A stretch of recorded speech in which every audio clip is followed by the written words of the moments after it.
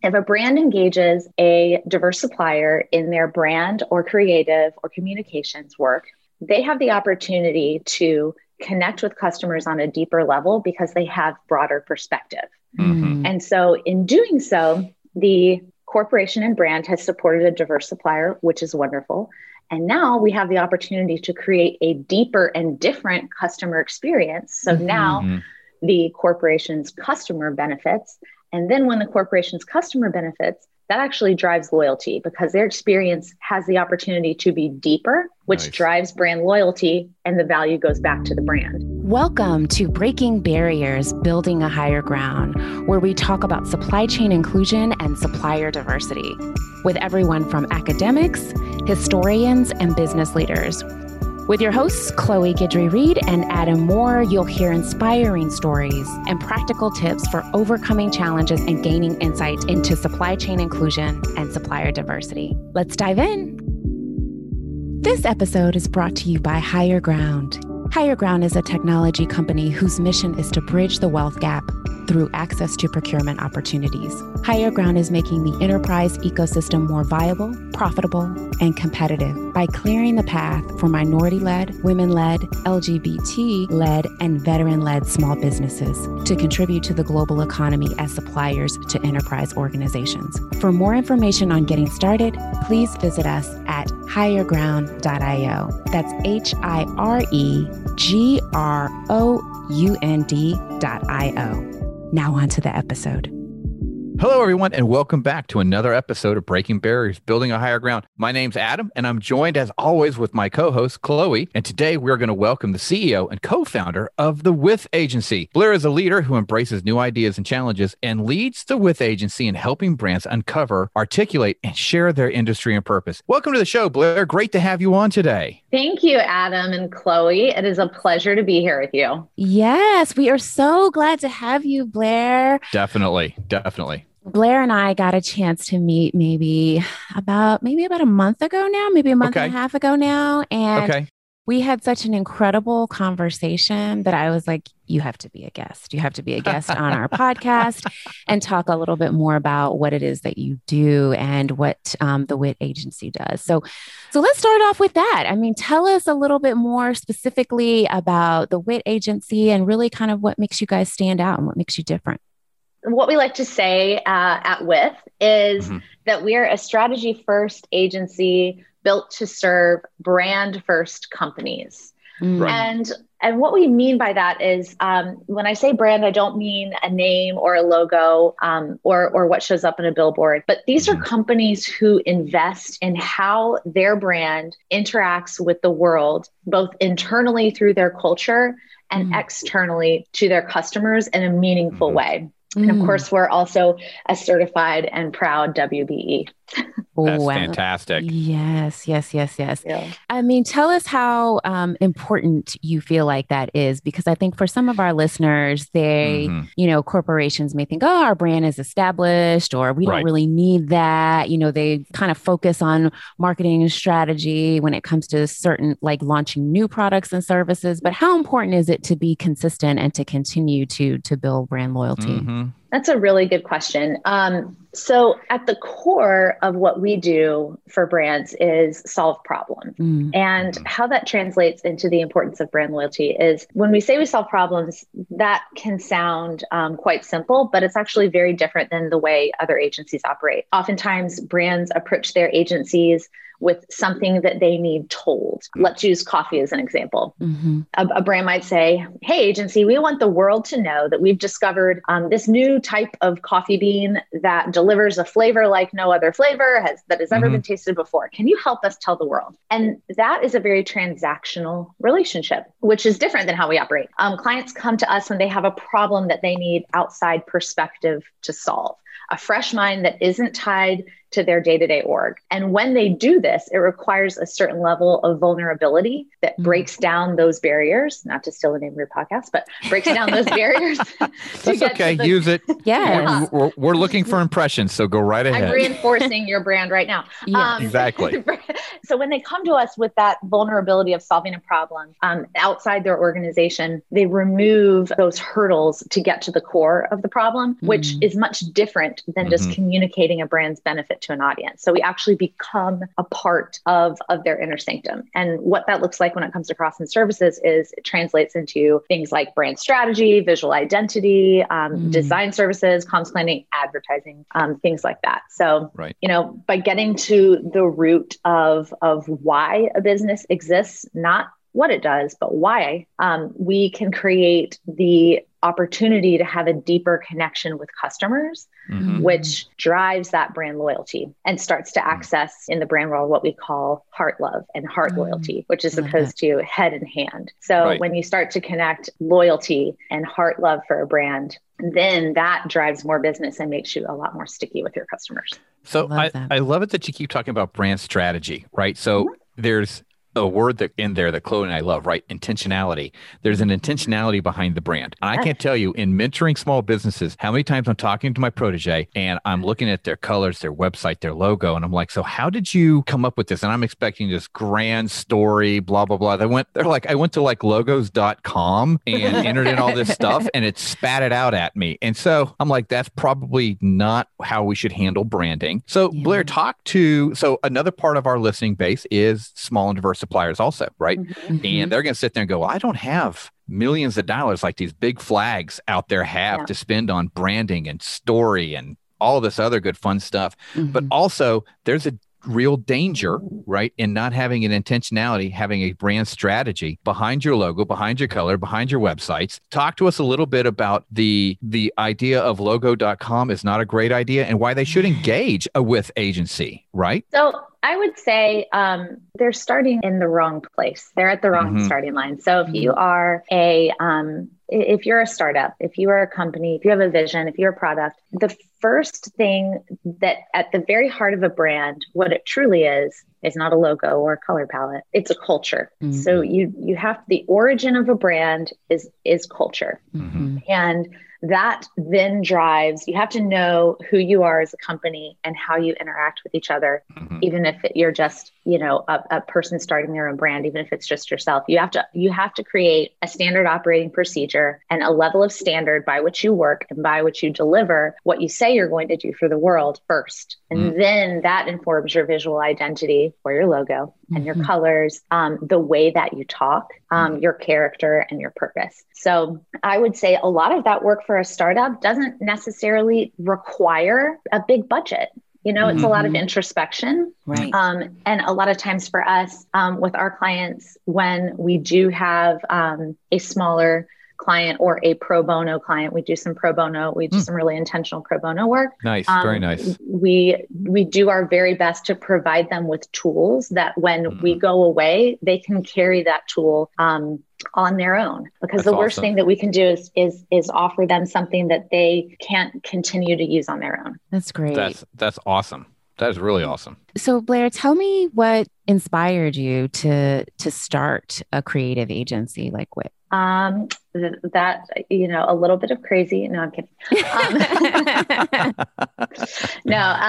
So my co-founder, Jamie Sims, and I started the agency because I think before we could even articulate it, we sensed the limitations that came with working transactionally, like I described before. Right. A lot of agencies work in a very transactional environment, and we wanted to liberate ourselves from that of working transactionally. We wanted to liberate ourselves from that model and create a deeper connection that could actually drive business for brands. So that was really why we wanted to do it. I love that. The idea of being transactional and relational in marketing is a brand new, and I've heard you actually give that pitch before, Blair. So you gave it to me in my other position, but anyhow, that's how we all got here. It's still something I'm, trying to get my head around, because that's an amazing thought, right? Very few times, never have I ever had anybody come to me from a marketing perspective and go, hey, we really want to know who you are. And we're kind of take the story from there. Right. That's an amazing starting point. And I'm really still just kind of ruminating a little bit on that myself. So when we first approach a lot of our engagements with clients, we we start with a discovery phase, which is really a listening phase. And one of our very most important guiding principles during that phase, and as we start to interact with a brand, because for a company, it's a very, very sacred thing. It is actually it's your most valuable asset. Yeah. And so when we go through this discovery phase, one of our most important guiding principles is do no harm. So a lot of work has been done to create and cultivate a brand. A lot of investment has been made. A lot of hours have been put in. A lot of resources have been spent. We as an agency partner are in no place to tear down any of that. Right. It's to build upon it. So we can't build upon it until we truly understand the history of it and the people behind it and the culture behind it and the purpose behind it. So that for us is why we're so relational and less transactional. It's just at the very center that allows for us to be successful at what we do. So you said, so you and your partner, Jamie, business partner, hang on, gotta be careful in this space. You and your business partner, Jamie, decided to step out of corporate America and start this agency. What was it that you got? Now, I know you guys you just said, we noticed it was more transactional than relational, but where did you guys first get that idea of, hey, we might have the cart before the horse. We should probably start with the relationship and then kind of flip the script a little bit in this conversation. What prompted you? What was the genesis of that thought? I think he and I both had background in operating in a transactional environment. And once we got close with our clients in that environment, I think at that point is we sort of both separately had these moments of understanding of, wow, I wish I had known all of these things about them and their business before we engaged on all of this work. And the model that we were operating under just wasn't built that way. And so early on, before we even founded the agency, he and I would talk about this theory and say, there's a different way to do it. And what if we deeply listened and immersed ourselves before we jumped in and started doing work, which is difficult because that's what you want to do when you're in a service-oriented role as an agency. You want to start getting wins for your client. But for us, I think like I said, I don't think at the time I wish I could tell you like we had this very tight business plan and we knew exactly the path, but it was sort of this gut feeling that we both had and we talked to each other about. And we said, you know what, we're not going to force another organization to change their model. So why don't we just try to do it? If we believe in it, let's go for it. I love that. I know it's always, I like hearing the genesis stories, right? Where did the thought come from? What was it that propelled us to do these things and take these risks? I think that's just good for other businesses to hear too, right? That you're not the only one out there on the island that you decided to take that big, scary step. So that's awesome. And that's why we call ourselves With. That is the purpose of the name, is because the theory and the principle behind it is With is additive. We believe that no great thing can ever be done alone. A single color will only ever be that color for the rest of its life, unless it is blended to another color and then it creates a new color. So if you actually look at our logo, that's the theory behind the logo as well. It's a single color that come together to create a new one. So it's very Withish. We are very immersive, and it is at the center of our culture within the agency and then how we interact with clients. That's why we named it With. So it was always the very guiding thing that was right out front. Yeah. I like that. And we just heard a new word, Withish. You've now made with an adverb. That was amazing. So this is a day full of surprises. Yes. And, for our listeners who I know they can't see us, but yes, Blair's nails are also very Withish, today. Yes. Yes. They've got multiple colors. So I just love it. You're just living that brand now. That's right. Oh, and you mentioned that the agency is a WBE. So tell us a little bit about why is it important to work with diverse suppliers, like from a corporate perspective? What since you guys have started the agency for our organizations and our brands, how important is that, do you think?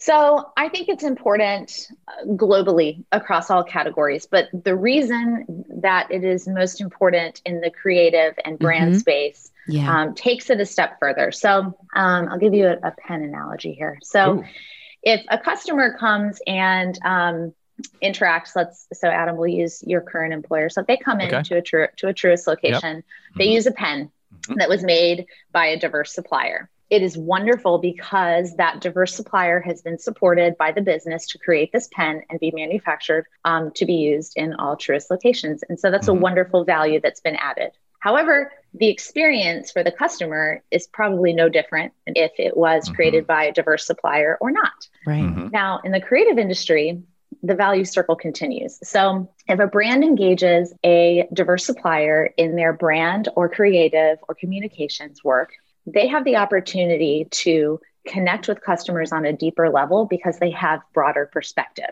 And so in doing so, the corporation and brand has supported a diverse supplier, which is wonderful. And now we have the opportunity to create a deeper and different customer experience. So now the corporation's customer benefits.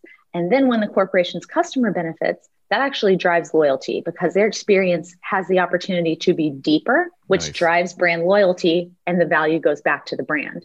So it's really creates this sustainable model that the investment drives deeper engagement, which drives brand loyalty. And so to me, that's why, especially in brand and creative services, it's so important to have diverse suppliers in your stable of partners. I totally and completely agree.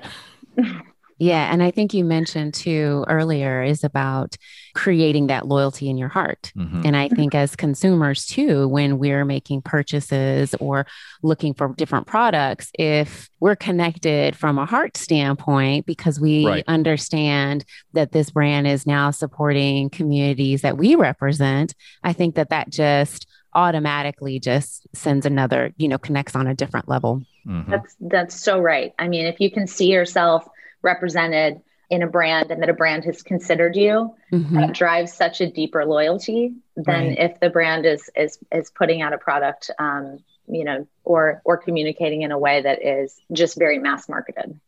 So when we think about just, overall in just the creative space, how does good communication, from a business perspective, really sort of help these businesses grow? So even, just thinking about the larger corporations, but also some of the small businesses and just communicating that brand and overall just having a strategy around it. So I think that having, if we're speaking on the topic of diversity, having multiple viewpoints is very important because if you have a limited set of viewpoints when you go into creating your communication, you run the risk of opening yourself up to a myriad of blind spots. If you have limited viewpoints, you've got a lot of blind spots. So you want to eliminate those blind spots by synthesizing a broad range of viewpoints together to unite behind what you're trying to communicate so that you eliminate that risk or at least reduce it immensely by making sure those blind spots don't exist. So how do you guys take care of that, right? So if I come to you at With, how do you guys help eliminate those blind spots as we're talking about rolling out a brand or improving a brand or, improving a brand,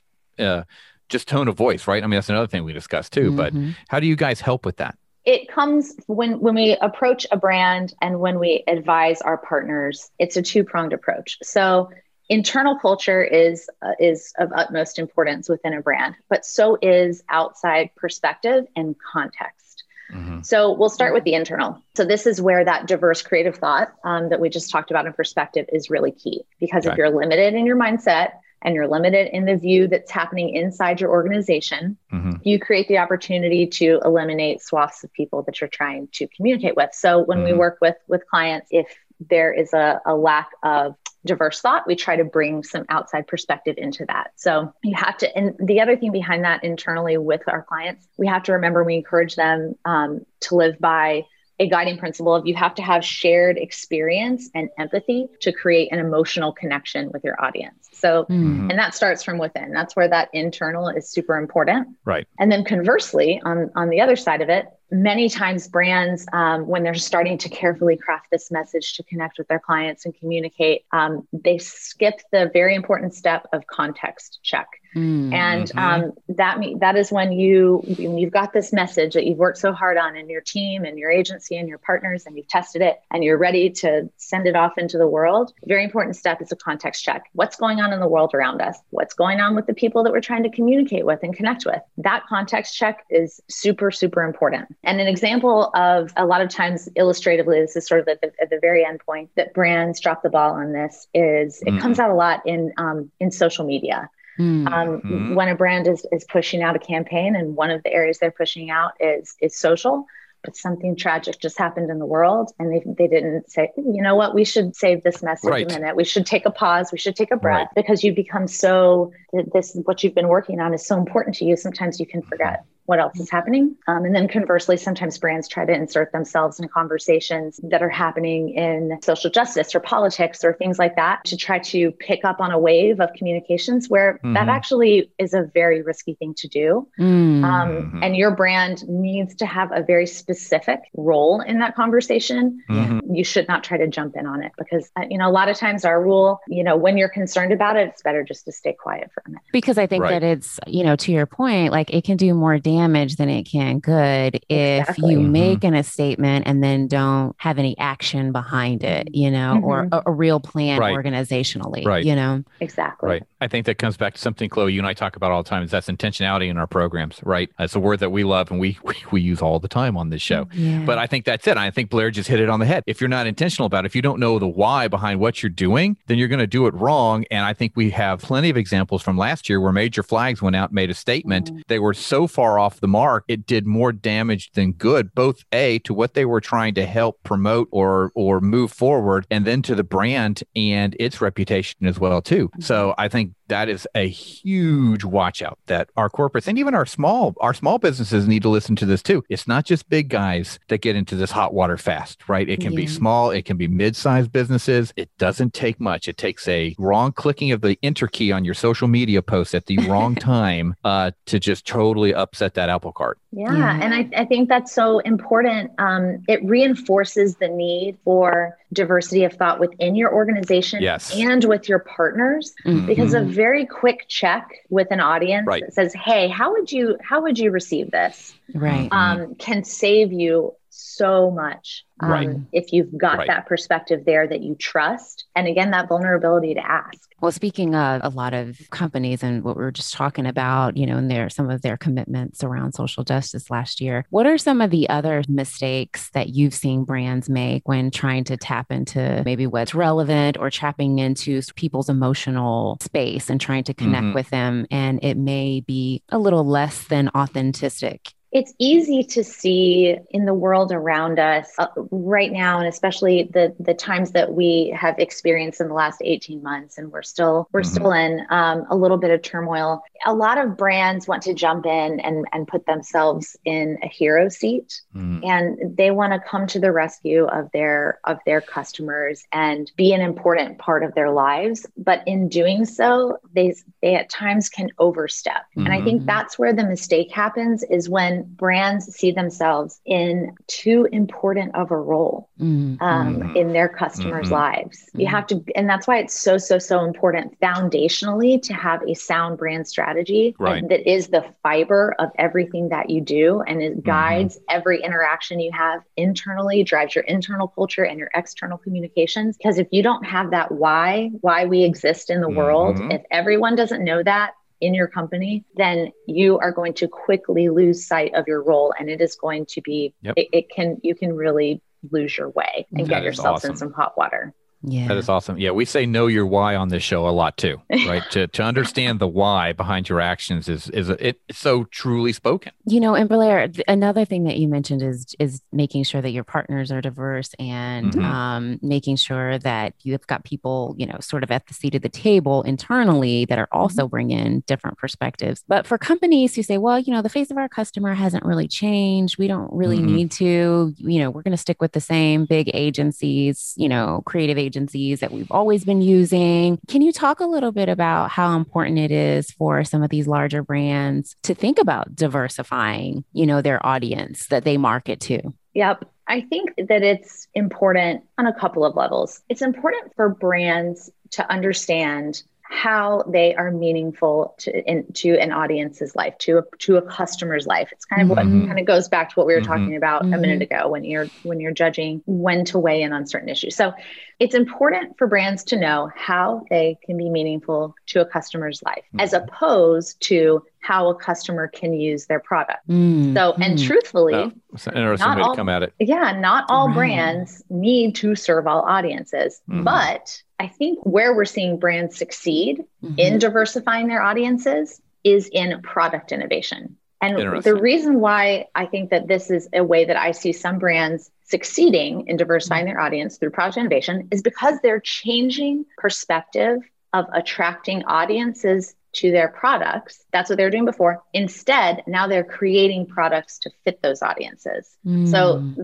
before they were trying to attract audiences to a product that they have. Now they're trying to create products to serve a new set of audiences. So it's more listening that they're doing as opposed it goes back to to the listening. We're just going to build what we want to build and, hope that they come. Yes, exactly. Exactly. Yeah, I love that. You know what? We're hearing that there is a group out there that could really use something that we could make, but we don't really make it for them yet. So maybe we should make it for them. And that's how you go about diversifying your audience in an authentic way, as opposed to just saying, hey, you guys haven't been buying this and you really should. Right. That is so What's wrong with you? Come buy our stuff. Yeah. Exactly. I think that's such a great perspective. Brands oftentimes, I think, should look at, what are our core competencies? What are our existing services and solutions? When we think about expansion or, new products and innovation, that in itself is innovative. So it's not necessarily new, but it's like, what are some other customer bases that we're not currently working with that may need it? And then that's when it's like, okay, now we need to tap into some of our creative partners, our more diverse creative partners to help us with sort of marketing existing solutions and existing services to a whole new demographic of people. Oh, yes. Yes, that's exactly right. I love that because I think oftentimes companies don't think about that. And when I think about creative agencies, sometimes it's like, oh, we'll do your website, we'll do this, we'll do that. But when we're talking about this kind of innovation, then that's real strategy work. A full 360 approach. Right. Yeah, that's correct. So one of the other questions that I wanted to ask you was, how do you think from a perspective of just like having just a good and positive attitude and outlook really impacts a brand's success? That's a great question. So attitude is really a reflection of character. And when we work with brands, oftentimes we help them articulate their brand's character. And to do that, we use a commonly used tool called archetypes, brand archetypes. And a brand's character is its personality. So an innocent archetype, an innocent brand character exudes an attitude of optimism. And so an attitude of optimism attracts people who are seeking levity and lightness, a greater good in the products that they choose. And so the way that your brand character, the attitude that it puts outward to the world will attract a certain kind of audience, will attract a certain kind of person that's seeking that in the brands that they choose. Right. There's other archetypes that there's one called the sage, and that is the all-knowing. It's a very wise archetype. And so people who are seeking wisdom are attracted to that archetype. And so it's important for a brand when they are articulating their character and positioning themselves, the archetypes are in a wheel.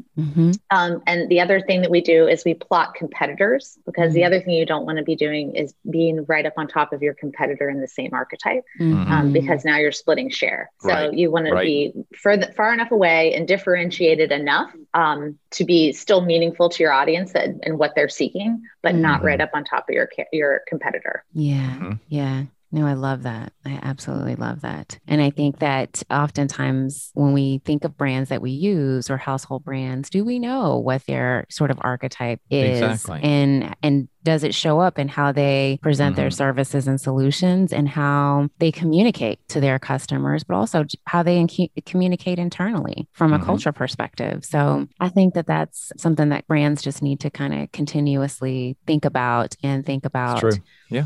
Once we set this up, it's not something that then goes on a shelf. How do we infuse it into everything that we do? Yeah, your character informs your narrative, which informs your language, which informs your word choice. And so for anybody out there who may work in brand or corporate communications, you know your way around a brand book. And that is the stuff that the best brand books are made of, is not just theoretical, hypothetical theories and statements, but they really need to be operationalized in a way that any internal employee, any agency partner, any reciprocal business partner can pick up and easily understand how to articulate that brand out into the world. Right. Yeah. Love it.